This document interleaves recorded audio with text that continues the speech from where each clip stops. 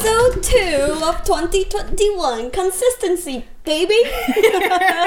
We're doing it. Okay, yes, exactly. And so what's today's topic, Gloria? So today we're going to talk about skin barrier function. Yeah, remember last episode we said antioxidants and anti-pollution. We lied! But we did not lie about consistency. So here, you know what? Good enough. Yep, good enough. We figured with COVID still raging on, people staying inside, pollution probably isn't as big of a problem on everyone's mind right now. Depressingly true. Yeah, so we'll save it for when the world gets back to normal, then we're back on the pollution train. Yep.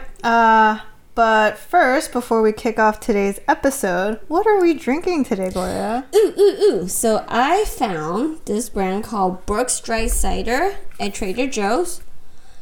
I'm not gonna lie, I 100% bought it because their thing is a bear riding a bike. Approved. Today's theme is all about bears and your barrier function. Haha, see what I did there? You know what?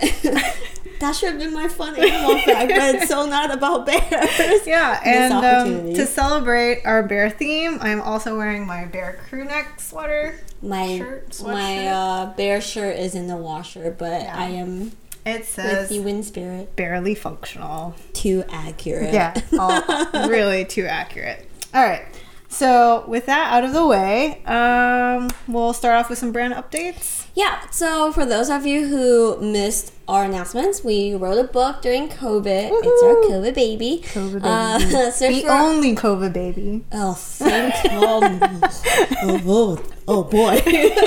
Your ovaries quiver a little bit. Just shuddered. But yes, search for Skincare Decoded on Amazon. Yeah. You can pre-order now. It's due to be out March 23rd. Which is actually really soon. Yeah, so can't believe it. yeah, look for our Instagram. We'll be sharing content preview. We're supposed to get a physical copy soon, so we'll definitely be sharing more about that in the coming months. So Can't wait.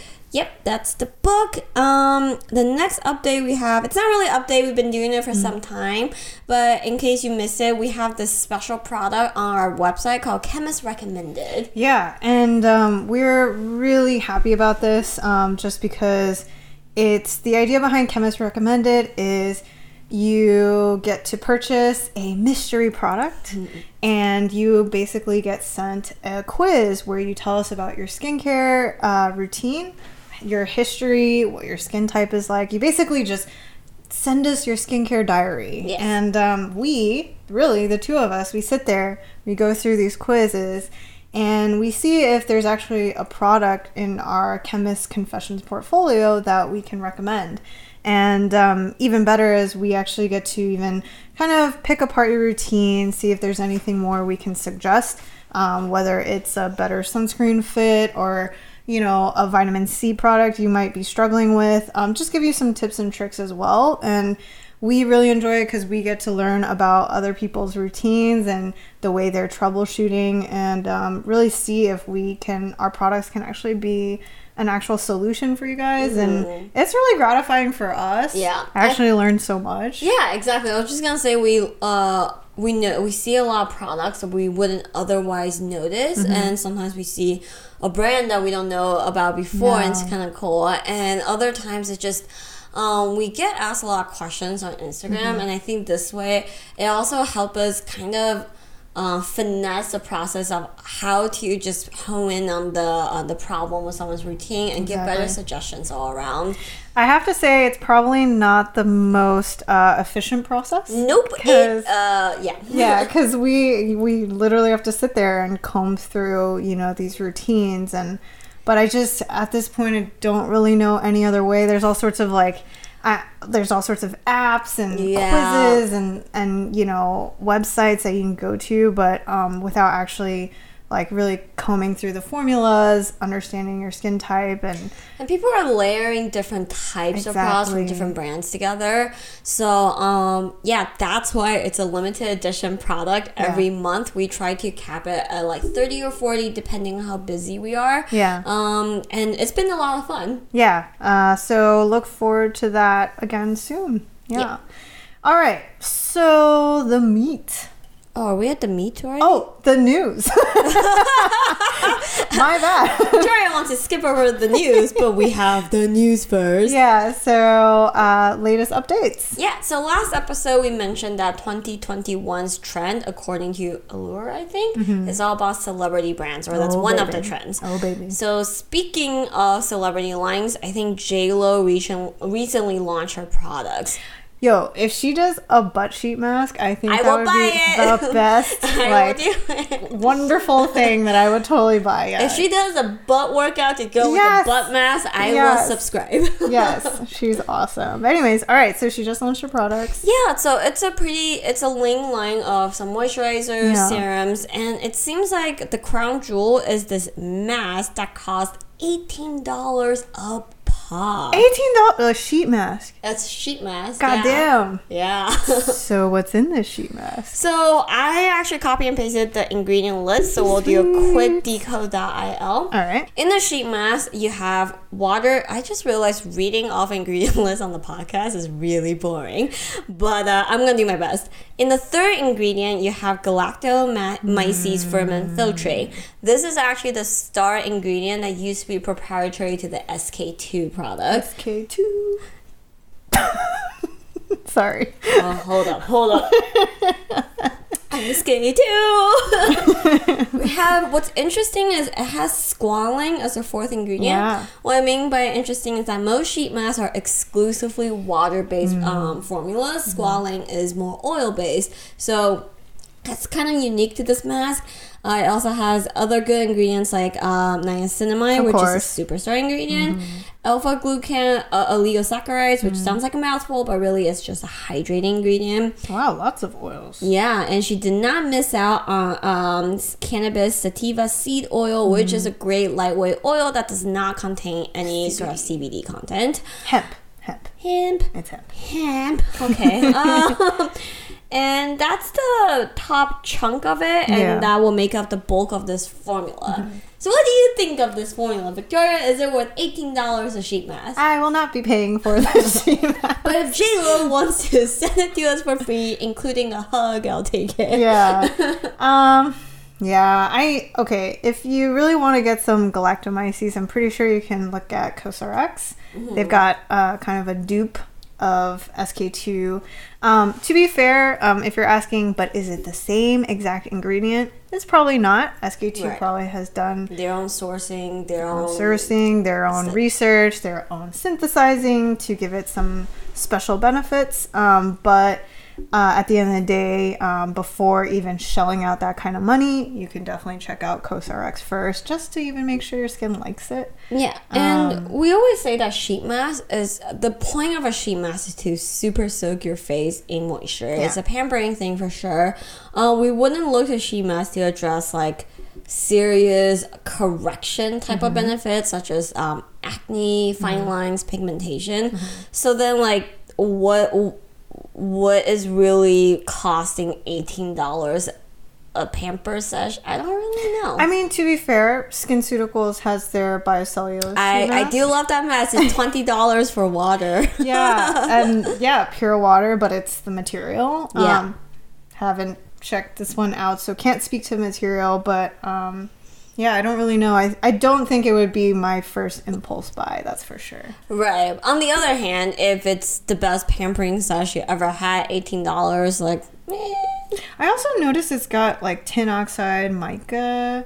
So those will be your more tinted raw materials that you find in makeup. Yeah, so it's possible that, once the kind of material dries, it's got this really nice sheen and after effects, so might be great as just like a good pamper me moment before a big night at home with COVID. Sorry. I will say, as far as celebrity lines go, I know they're all selling kind of a, ooh, you can look like me if like you do this, which is eyebrow raising worthy. But for JLo, I will lower that eyebrow and maybe I'll give it a go. For sure. All right. Next. There is a new app out. there's a lot of apps that came out in the past decade, I want to say, all about analyzing ingredient lists, ones that can take a picture of the aisle and help you analyze it. This new one is called Picky. And Picky, how is it different from the other ones going on? I think Picky, rather than just analyzing ingredient lists, it's more recommendation based. Okay. So I actually just downloaded it on my phone to see. And I believe you actually can fill out a questionnaire of sorts about your skin. So when you start, you said when you download the app, it starts with like a little questionnaire. And you answer 14 questions. Like in photographs, your face appears shiny, your face flushes easily, so on and so forth. And they'll build you a profile. Now, I don't know how good a 14 question long questionnaire is in terms of really understanding someone's skin, but I think it's kind of neat that they're combining this whole like identifying skin type, linking it to product recommendations. For sure. I will say I like how we kind of did this spiel about Chemist Recommended, and then now are introducing there's an app. We just were saying like sometimes with data science and forms and algorithms doesn't always come out right, and then we're like Chemist Recommended. By the way, there's a Picky app. But yeah, I agree. The platform is actually really cool. It's designed really well. So definitely kind of a good, I would say, support tool if you're looking for new product discovery. But just know that it's still possible that you might find a product that doesn't work for you.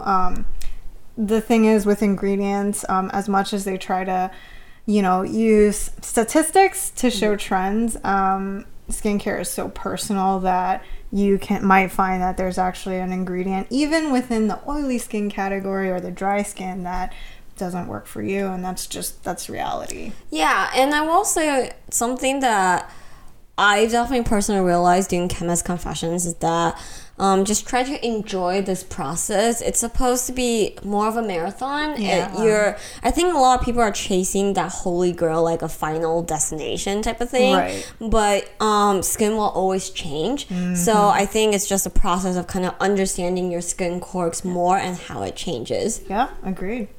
Cool. And finally, there is a new launch. Yeah, so there's a brand called Nutricentials. It is all about adaptogens. They call it bioadaptive skincare. And how do you feel about adaptogens? Damn it, I was going to throw that question to you. I knew it was coming. I got to point it out. How do you feel? So adaptogens is... Adaptogens is a trend term. Yeah, and that's it. The end. It's a trendy word. It kind of stems from kind of healthy eating, diet trends. In terms of topical adaptogens, a lot of the focus is on anti-inflammation and soothing properties, which there's nothing wrong with that. It's a good category. True. It's a good category, but then the word adaptogen doesn't really mean that much topically. It means nothing topically. Yeah, I think it originally started with mushrooms. Shrooms? Right? And then... Not that type of shrooms. Yeah, and then it stemmed into plants that... ultimately, they can survive and thrive in harsher climates, and basically the metabolic process that goes into all of that. So Victoria and I get these brochures that's about we really like to make fun of the really absurd origin stories of raw materials, like these snow mushrooms come to maturation once a decade, and it's on this cliff that needs one Tibetan guy to hike the mountain and pick it by hand. I know it sounds really exaggerated, but it's kind of close to that. And, the idea is that if you use this molecule that, the plants essentially use, for them to thrive in harsh climates, that should be good for skin. yeah, there's actually no data that really correlates that to helping cell function, your skin cell function. So ultimately, yeah, just chalk it up to possibly being a soother. Yeah. So I guess what, in summary, is for products that claim adaptogens, it might not hurt to try the product. But if you're trying to, again, actively correct some problems like age prevention, wrinkles, pigmentations, those will not be your heavy lifting stuff. I think of them as a support, kind of a ritual category. Yeah, and I think looking at the brand, what they seem to do also is just be a little more pH conscious. I think just within, there was like an Elle review done, she talks about how like it's possible she, you know, her skin's kind of sensitive and, you know, was using this routine and found good results. And, you know, ultimately, if you have a good moisturizer, you know, that covers your bases, keeps it hydrating, also, you know, may even help her with a lower pH, then great. You know, that's all possible reasons why she might be having good results outside of being an adaptogen moisturizer. Yes. Yeah, so hopefully that provides some clarity on the trend. Sorry for shitting on it. Yeah, so anyways, who knows? Maybe there will be a clinical that will surprise us. Maybe. Yeah, so far there's none. You know, the sad thing is there's no reason for that because people buy into the trend. So then there's like, I don't need to throw money into the research. I think this is why I can at least be more positive about the CBD trend. It's because it's taking off, but it also comes with a lot of research and ongoing clinicals. We're still waiting for the results, but we know it's being done. Yeah. Versus, like Victoria said, trends that people buy into regardless of there's data or not. So then a decade later, we're still looking at the same set of non data. You know, actually, a theory just popped into my head. Oh, go on. I believe that trends that stem from nutrition don't end up being studied as well as they should be. Actually, that's a really good point. Right? Because, like, with CBD, like, pharmaceuticals, they're looking at that right now. So there is this, like, kind of, like, more science-based awareness, I hate to say it, versus, like, nutrition, where a lot of it can come from diet, fitness, and whatnot, and the science just isn't always there. And, like, you know, I just feel like maybe actually, that's why. That's such a good point. And I think, like, the path to making CBD more mainstream, there's already so much work that went into it. Right. And you're right, there's like pharma applications, so they have to look into more seriously. And it was a regulated substance before. And then you have nutraceuticals, which is anything goes. There's zero regulations whatsoever. Think about blueberries. They were a trend in skincare for a little bit, and acai. Yeah, and they thought it was an antioxidant, but it's just that's not how that translates, and you still need the right testing to know if those molecules work. Anyways, like my tinfoil hat formed, and that's my crazy theory of the day.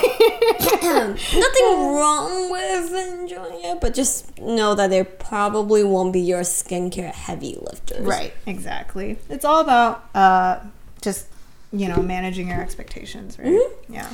All right, now we're ready for the meat. Now the meat. Yes. The meat. All right, so the meat. Okay. Sorry, RB. Again. So sorry. All right. So today's subject is about skin barrier. Hi, Victoria. What is your skin barrier function?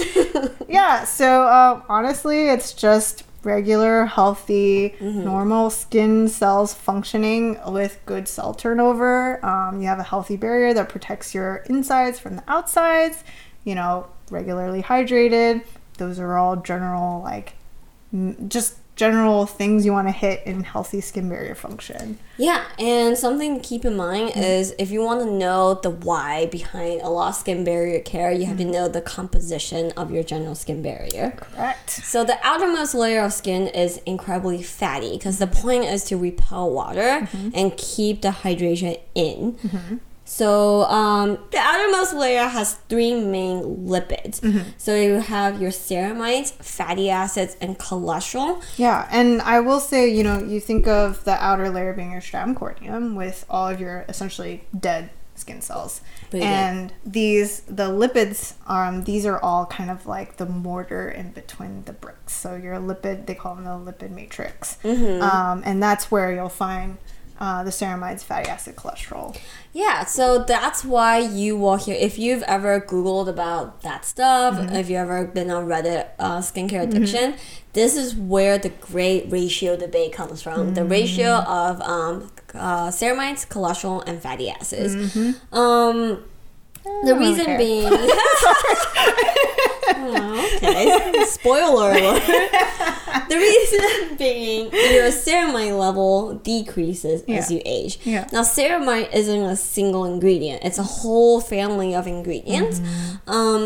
So, long story short, you have the long ones that kind of are the anchor pieces in this lipid matrix. And you have the short ones that's they're short. So...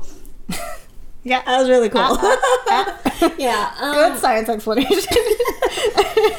But regardless of their size, as you age, they kind of decrease in concentration. Oh, and no surprise there. Along with collagen, hyaluronic acid, all the good things that you in your 20s enjoy.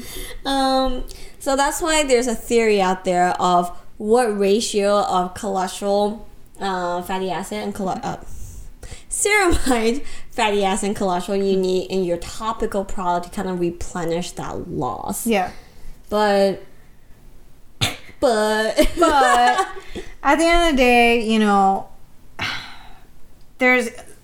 the reality of science is that not everyone agrees. You know? And so if you go down that rabbit hole, you'll find papers that talk about, a specific ratio and then others that conflict. And that's just the reality of it. And I guarantee you there's just not enough data to really substantiate one over the other. Right. There's the famed 311. The one that we like to talk about sometimes is the SkinCeuticals triple lipid 242. Because while it goes again, the 311 is a more mainstream theory, right?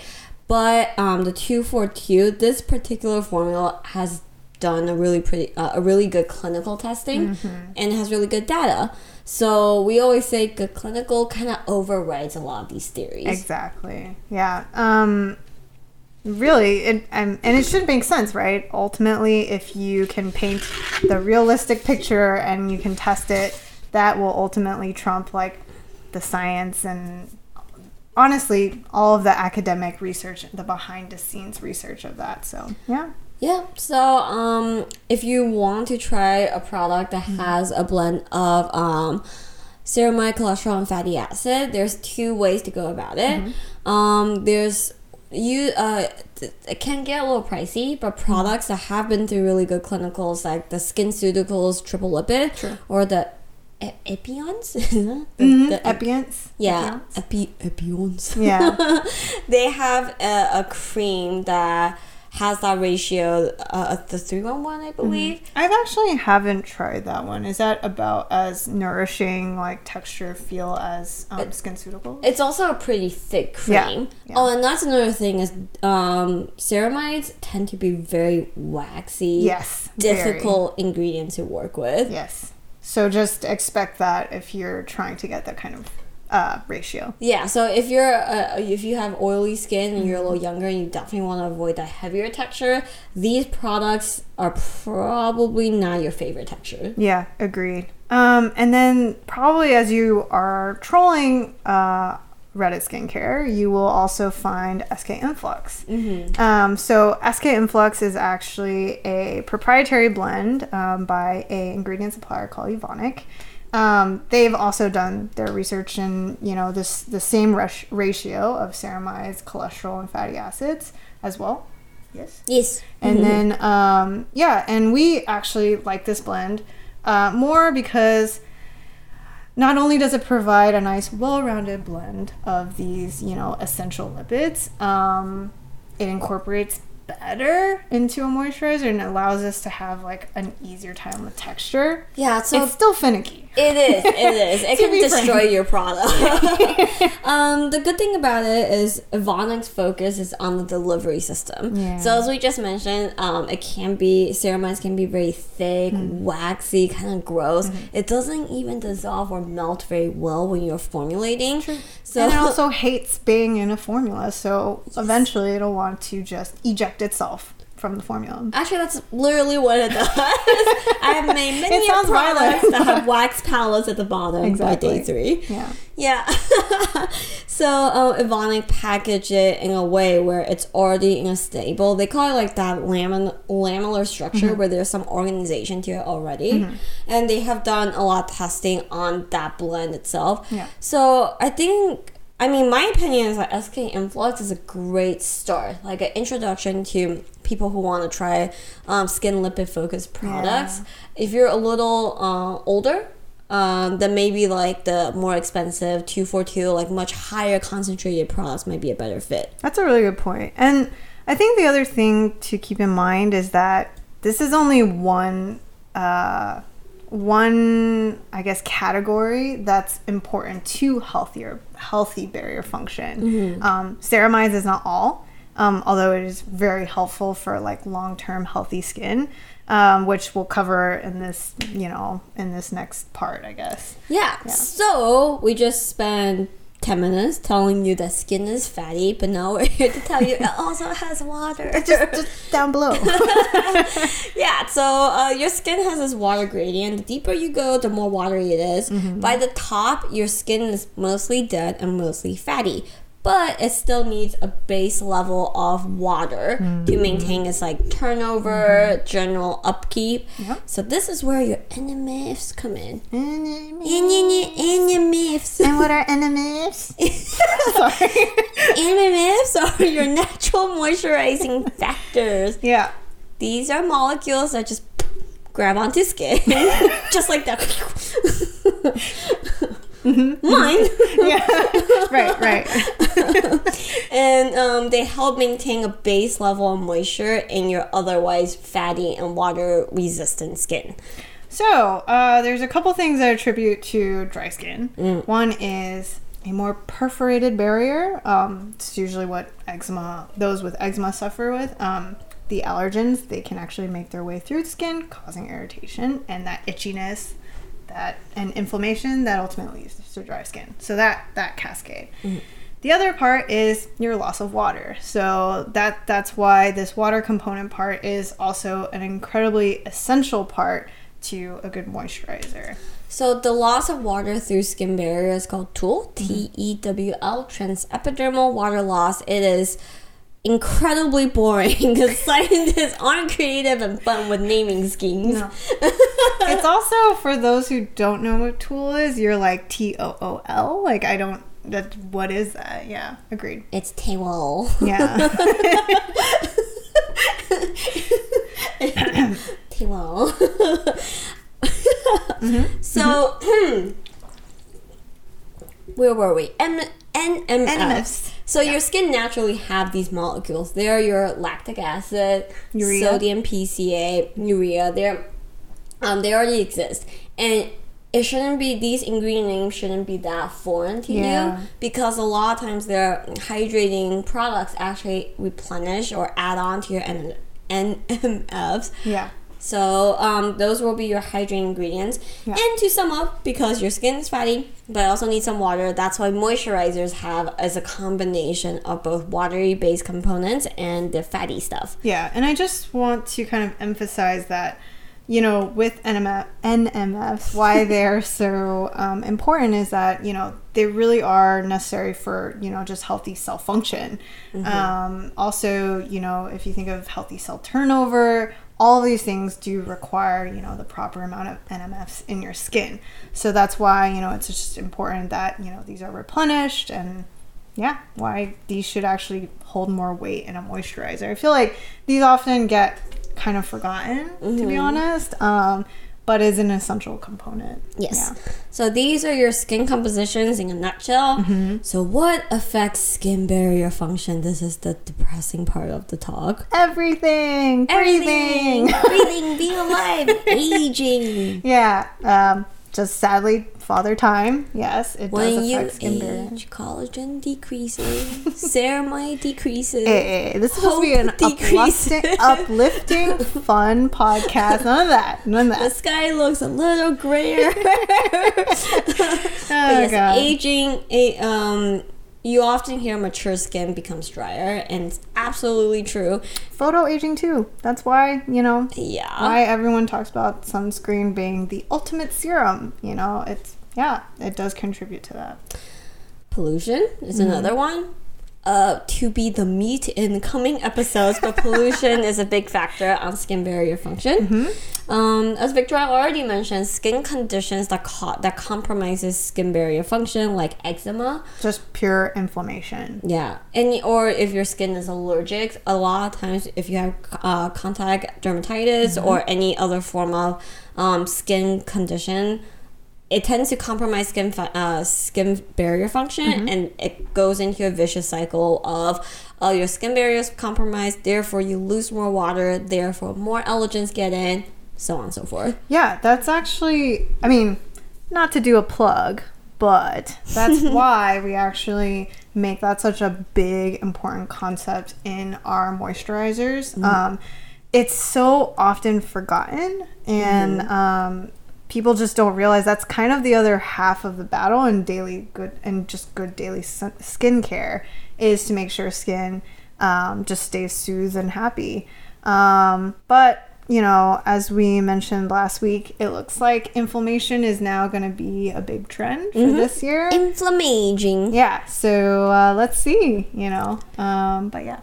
Yep, and this is a very not fun study that I found.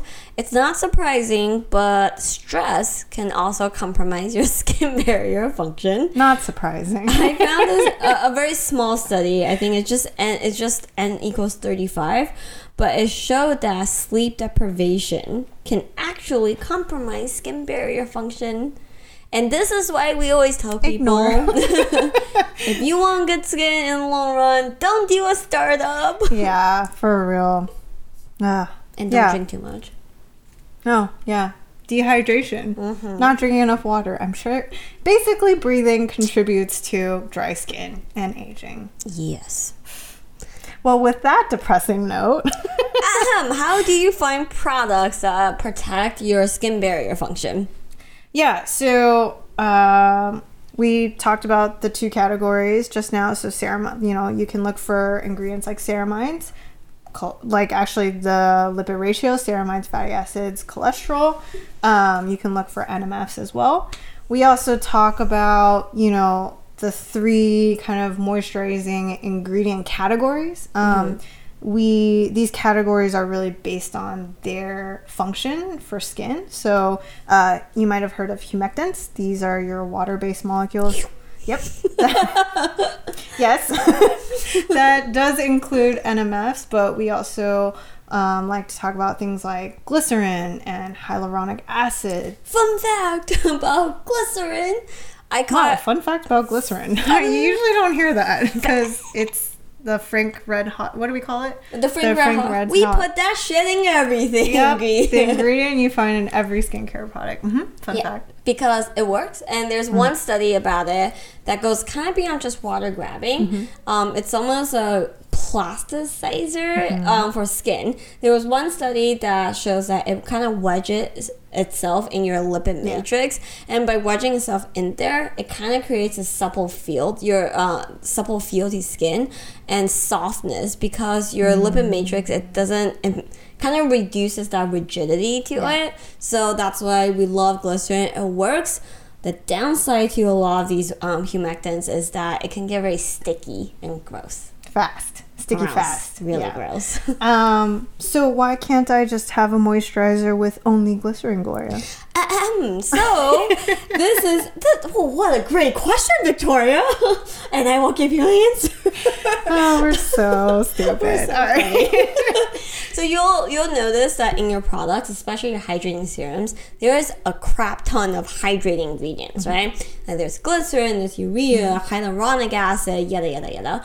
And we sometimes get questions that's like, why can't brands just use one, like the best hydrator, the best humectant in your product?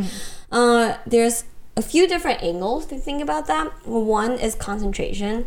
Every and any ingredient out there can be irritating. In fact, even the most vanilla ingredient, if you find the safety data sheet, it will say skin irritant because you just don't use it at 100% on skin. Yep. So by using a blend, you can kind of capture the best of different molecules without risking irritation. So if you have a total of 20% humectants, you're not using just one molecule.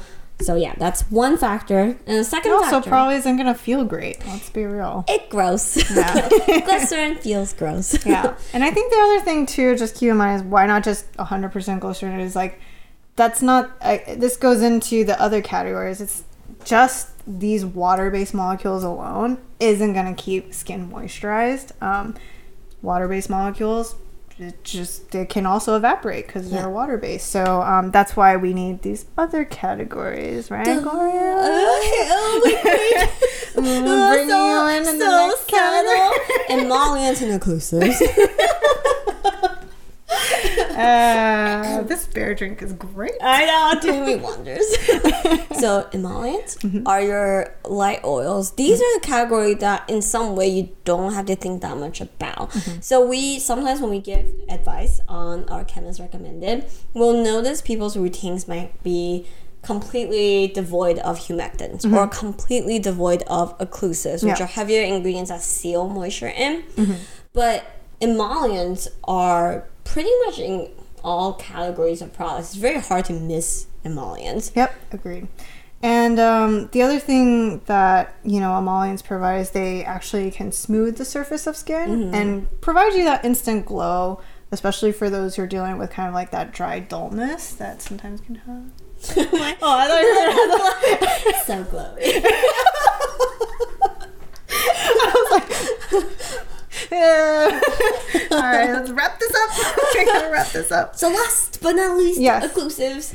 Yeah, so occlusives are more waxy butters, things like petrolatum. Think of these ingredients that will do your barrier function for you when it don't want to be a barrier no more. Yeah, exactly. They also don't feel great by itself either, and they're usually like hardy substances. Everyone knows what Vaseline feels like. A lot of butters and waxes, when they're in their raw material form, they're literally pellets, right? So you don't want to rub pellets on your skin, obviously, but that just gives you an idea of why A, you don't want to use too much of it, and B, why they're kind of hard for chemists to formulate. Because you want that occlusive benefit without the feel. Yeah. Without it being an occlusive. Yes, exactly. And that's why people like silicones. Yeah. Oh, we're trying to open up that can of worms. Oh, we're going to just ignore this for a little bit. But yeah, so silicones also inclusive. Well, one thing is, just keep in mind is, the reason why you want occlusives is to really just prevent that water and your own skin's water from evaporating out. That's why, like, when you're kind of in a pickle, let's say you're skiing or you're on a plane and you really don't have anything else, the only thing you should worry about in that point of time is just putting an occlusive on to really just stave off that dry patch that's about to pop up. So if you've ever seen a petite Asian woman on a plane with a very, very shiny face that looks Get off the plane. She's dumped her whole face in Vaseline, I think that's me. You know what's funny is I one time when I was traveling with my mom, I looked over and she had put Vaseline like all just around her eye area, and just like with the airplane light, you just see like a glistening panda. I'm like, Mom, it works though. Yeah, no, it's true. It's true. Yeah. So that should paint you a decent picture of what to look for in more of like a well-rounded moisturizer. I think I'll be honest, like looking for a moisturizer with more occlusives is probably a little harder to find. you're gonna have to look for something with probably a little more silicones, to be honest. You might see beeswax, things like that. I hate beeswax. Yeah, why? I just never felt good texture with beeswax moisturizers. Or it's not enough. Like, so... Is it like the drag or? So the melting point of beeswax is really high, right? So first of all, in a cream, they wouldn't use that much of a percentage. Yeah. So to me, I have really dry skin, so it's not quite moisturizing enough. Right. If it's at a higher percentage, then it gets really gross. And also, as a true. chemist, if you melt at 90 degrees, I don't want to deal with you. Yeah, and then when you cool it down, it does weird things. It crystallizes. Yeah, true. Yeah. We do like brands that, or not brands, but raw material suppliers that modify their beeswax. It's easier to work with. But anyway, They're thinking for the chemist. Not the Yes. customer, the chemist. not you for us. Yeah, so, all right, cool. So you're looking for a well-rounded assortment of ingredients. Another ingredient we haven't really mentioned, but is really great for skin barrier, is actually niacinamide. That crap, that is also in everything. I shouldn't say crap, it's a great ingredient. Yeah. It's one of those interesting ingredients where you will see it's like a chameleon, right? Because it does like everything. It's the jack of all trades of skincare. You'll find it in brightening serums. You will see it alongside your retinol. You will see it in The Ordinary. You will see it from 2 to like 85%. Really 30, but that feels like 85. Yeah. So one of the best things about niacinamide is so other top ingredients like your glycolic acids, your retinol, they can be a little irritating, and you'll hear us like go on and on about how to walk that tight line between effective and irritation. Niacinamide actually increases and improves your barrier function over time. True.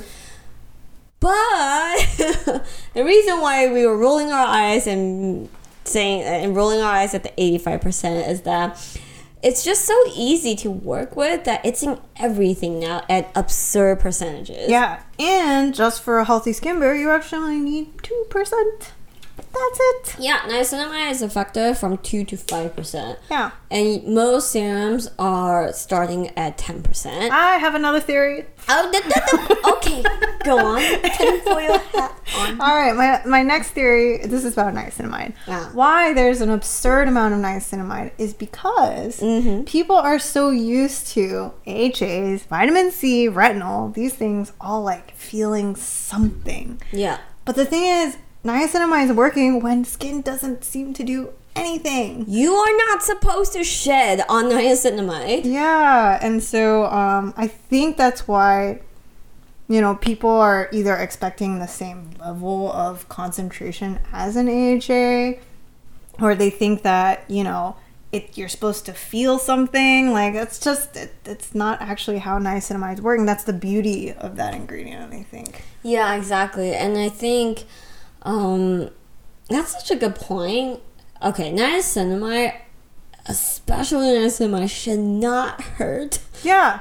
Yeah, it's a very vanilla ingredient. That's actual comment we got. Yeah. So that's how we know this industry has gone too far with the niacinamide train. Yeah, so we wrote a post a while ago about how just give all your ingredient lists a read and just be sure you're not doing something that's like, you might find 6% niacinamide in your sunscreen, 8% in your serum, 18% in your cream. Yeah. And next thing you know, you're layering way too much. Yeah. There's just too much of a good thing. For sure. Just remember, it's effective at 2 to 5%. Yeah.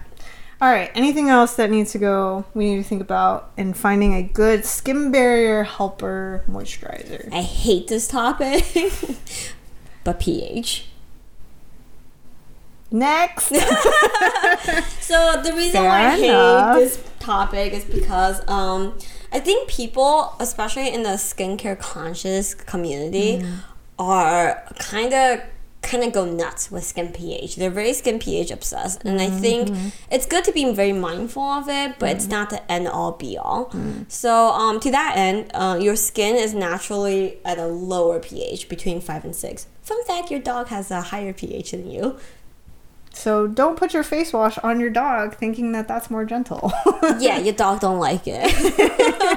But yeah, there's definitely science behind it, especially when you have certain skin conditions like eczema, which is sometimes linked to a higher than usual skin pH. Lower skin pH can help. So lower pH products, like a low pH skin cream or even a face wash can help. But if you have normal skin pH does self-calibrate, so it's not the end all be all. It's just like a little piece of the puzzle. Right, exactly. And then I think the next topic for moisturizer is just microbiome. Another can of worms, but ultimately it is a growing field.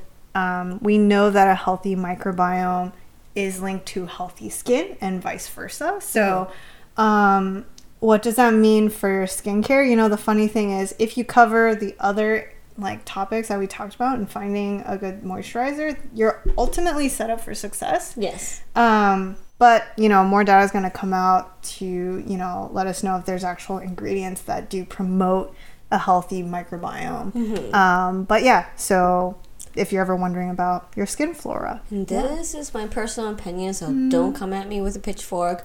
But I'm ready. Sorry. Microbiome greater than adaptogens any day. Oh, I'll take that. Yeah. I will support. So there is one. science behind microbiome. A lot. Yeah, There's a lot. It's in terms of products though, it's really difficult because everyone's microbiome is unique.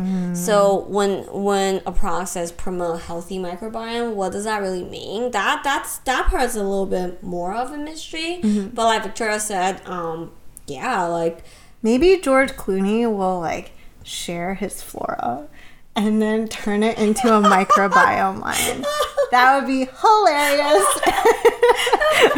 Ew, I gift to thee my flora.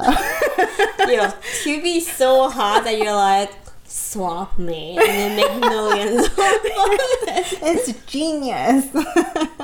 George Clooney calls. Yeah, so anyways, that explains why, you know, it's microbiome is really complicated and yeah. Anyway, so it's time. Is it time? It's time to break it up. It's time to break it up. Woo, it's Animal Corner time. If you're wondering how this jingle came about, it's because we were too poor to pay someone to do a jingle for this corner. So it ended up with a lot of me and Gloria just trying to sing in a very cringing way. So I apologize for that moment. And by the way, when we first started the podcast, it was incredibly awkward for us to talk into a microphone. And that's why we have a tradition of drinking while recording. And this jingle is definitely fueled by one too many trashy cocktails. By trashy cocktails, it's basically whatever liquor we find with whatever leftover we found, which is usually Gatorade and or... Capri Sun was the best one. Oh, Capri Sun was good. Capri Sun and bourbon. You're welcome. Yeah. All right. So if you're just joining us, Animal Corner is a selfish topic for us. It's just we like to show and tell different funny, weird animals that we find. So last week it was about the puss caterpillar, which is a funny looking. It kind of looks like nigiri, just like fuzzy nigiri. Nigiri says Donald Trump hair. Yes, Donald Trump hair. Look it up. It's poisonous. Don't go near it. Yeah. Anyway, so it's Gloria's turn to share, and I don't really know what this is about, actually. You know, guys, I promise you next week, actually, maybe next week is Victoria's turn, so I can't promise on her behalf. But I will say once my turn again, I will go back to the cute and cuddly, but not this week. What is this week? This week, we're back to an insect. Oh. It's a lot less fun than... No. That fly was wonderful. Oh yeah, I did a hang fly thing where the male have to give the female a big enough bug, because if the female finishes eating before he's done reproducing, then she will eat him too. Better be a big enough burger. Yeah. All right. All right. Anyway, so today's bug is the... I don't know why I always find the insect ones, but there are some real freaky shit that goes on in the insect world. Today is a bug called the Isis coleopratus. I did not take Latin in high school, so I'm going to call it the Isis bug. So It's already sounding bad. So this bug, it looks kind of like a leaf. Okay. It's kind of cute, a little round bug. Okay. What's really cool about it is it's one of the only natural or like one of those weird cases in nature where they have a little gear that looks like a man-made gear. Okay. So the back of its legs actually lock together, kind of like spokes of wheel. Oh. The reason being, when insects jump, they need their legs to be completely in sync to go straight. So otherwise, sometimes they will just go off course just a little bit, and it's a Okay. little unpredictable. Okay. So this insect actually have gear to lock into each other, so it jumps completely straight. Oh. And the reason why I chose this bug is I found out that it actually only the little gear only exists in its infant form. So after it matures, it eventually sheds the gear. In my mind, I'm like, It's you know, like trike? It's like a tricycle? yeah, exactly. It's like training wheels for the bug. But also, my fiance recently started taking glucosamine. So in my mind, I'm like, oh no, he shed his like cartilage. The training wheels are off, and it's all pain now. Oh, that just got really depressing and R.I.P. I'm sorry, Chris. I didn't know she was going to talk about this. I was thinking training wheels. She went there. That's really cute. I just realized, like, oh man, mid-30s, like, pain is real. Also, I want to know what happens when they accidentally like lose a gear. So that's part of the theory, is that they do lose gear over time, so they just only jump at a 30-degree angle. Oh no. Okay, and do they jump to like avoid like predators or? Yeah, so what's really funny when I was doing research is, first of all, they jump really far because of it, but they don't fly. So all they got is the jump. But then two is for, I found this study where they were like playing around with the gear to see how it works. So the scientists actually found a dead Isis, and they like maneuver the gear, lock it together, and then like shock the dead bug to see how the gear affects the jump trajectory and stuff. PETA, if bugs are on your thing, don't listen to Sorry. this. My goodness. Okay, so then what happened? So Or they with just the saw gear, it going different directions? yeah, they, Wow. I feel bad for laughing, but I do feel bad for the undergrad that has to catch these bugs and wait for it to die, That is and then manually put the gears together to jump. You know, I gotta be honest, as we get older, I feel like I've become more clumsy. Probably need a gear or two. Oh Probably my gonna fall god. down the stairs at some point. Shoe idea. Shoes with gear. Ooh, I like this. Yeah, awesome. Yeah, so Yay. the Isis doesn't have any The weird Isis mating rituals, so sorry fam. That's okay. Yeah, but I will Every go back. once in a while, it's nice to not talk about the mating ritual. Yeah, they get really weird, especially in the insect world. Look up banana slug. Banana slugs are freaky, man. It's like, it's beyond R-rated. Yeah. It's not right. we thought about talking about it on this podcast, and we were like, oh, A that's little a too little graphic. much. Even for us, it was too graphic. All right. Anyway, that's in your corner. Yay, Isis bug and its Isis gears. bug. It's ISSUS. Ooh. Oh, good. Not the ISIS kind. Yeah. All right. And last but not least, Q&A corner. Yep. So we get lots of great questions from you guys. So if you guys are ever, you want your questions to be featured on the podcast, let us know, and write to us or DM us. We'll try to get to it. So We really do get to it. yeah, we do eventually. I'm sorry, guys. So first question today. Thanks for the great content. That's You're the only welcome. reason why I feature you. I'm just kidding. It does feel nice.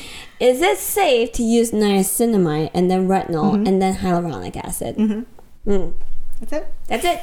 You're so, good to go. actually, fun fact, speaking of niacinamide, there are actually studies that show retinol by itself is more irritating than a retinol plus niacinamide combination. So yeah, that is a great combination. Hyaluronic acid is incredibly vanilla. It will go with pretty much everything and anything you can think of. So yeah, that combo totally goes.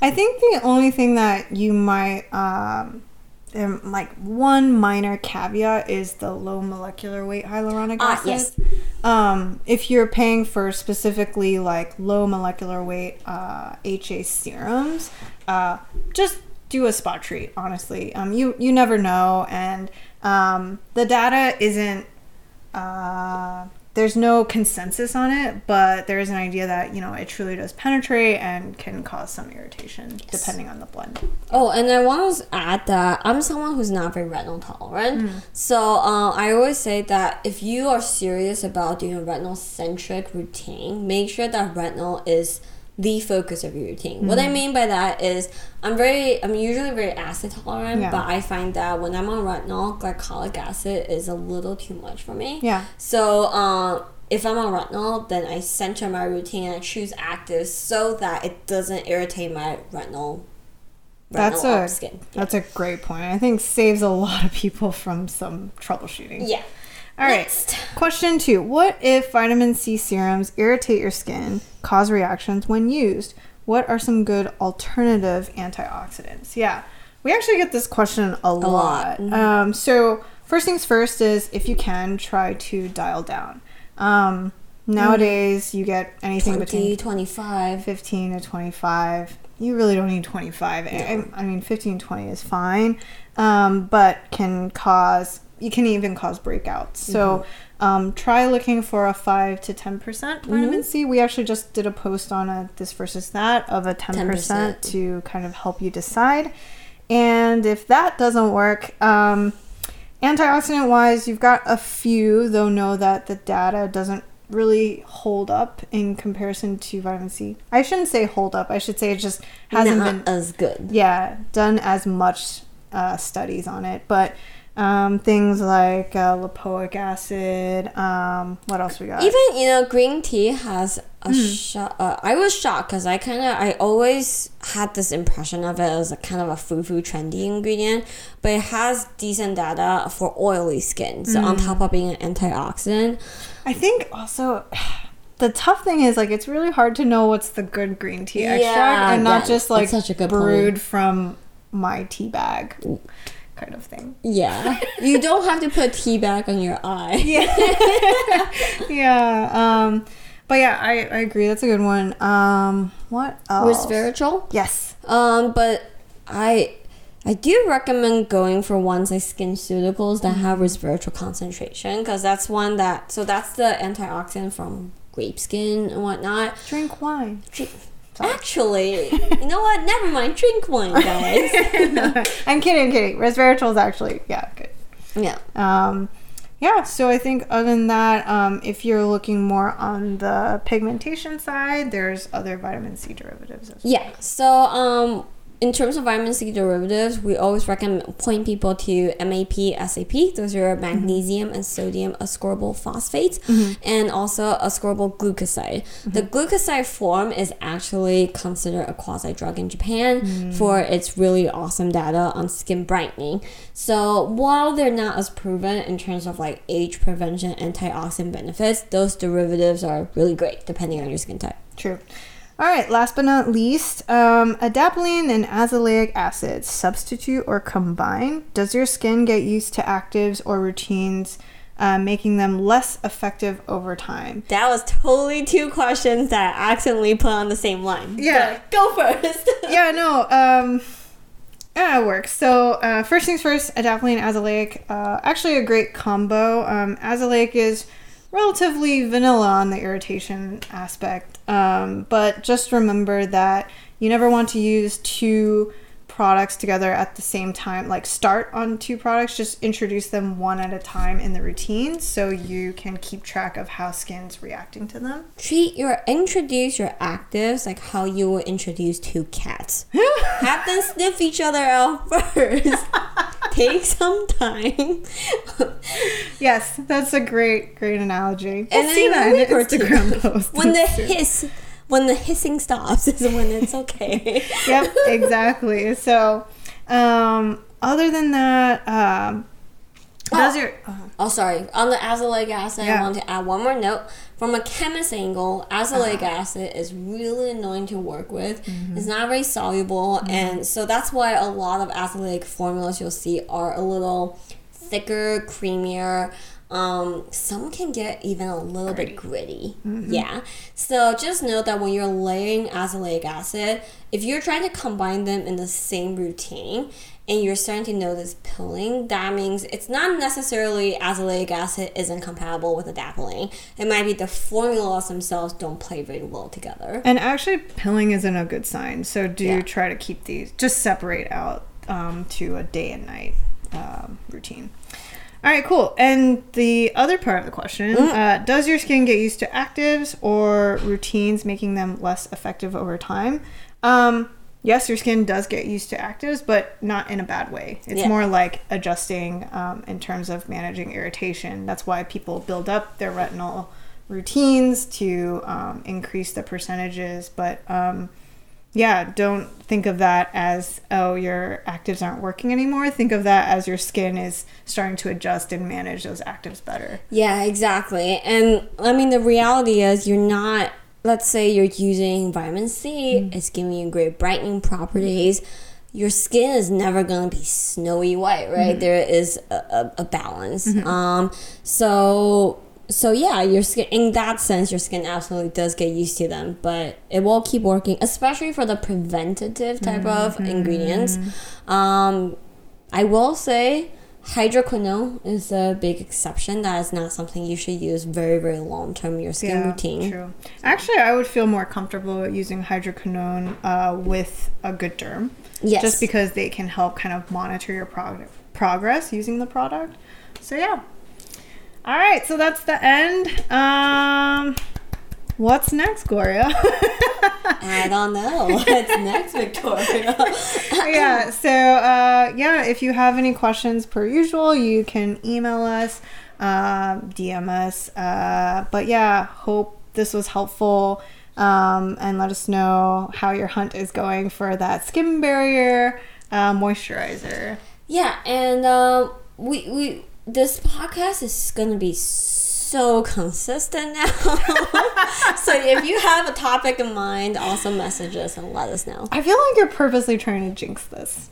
Am I? I'm trying to talk myself like, yeah, man, podcast every week, every other week. This is good. So yeah, hope you enjoyed it. Thanks for listening, and we'll see you guys soon.